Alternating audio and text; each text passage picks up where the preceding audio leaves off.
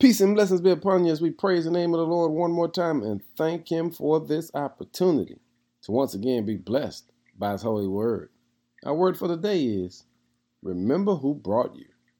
One of the dangers of being blessed of God is sometimes we forget it was God. And there needs to be a reminder to allow us to know the same one that brought you is the one that has to keep you. In Nehemiah 13, the children of God have been blessed of God, and now they have simply forgotten about God. But Nehemiah reminds them to turn back to the Lord.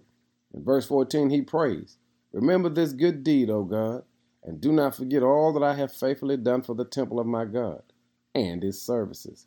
Nehemiah says to the Lord, I know they have gone astray, but I'm still focused on you.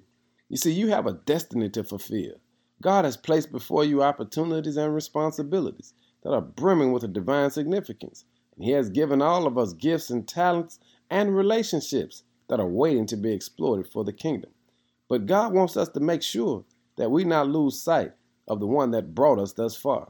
And family, I need you to hear this. Regardless of how much or how little you have, it's all because of the Lord. The Lord has been good to all of us. It is He that has brought us this far. And we've got to make sure that we not lose sight of thanking the one that made it possible, of living a life that will bring honor and glory to Him. So today, I need you to remember who brought you. It may not be as far as you want to be, but you're where you should be. And the Lord can push you even further if you stay focused on Him. So today, make sure you live a life that shows the whole world that you remember who brought you, because it was nobody but the Lord that has blessed you so tremendously.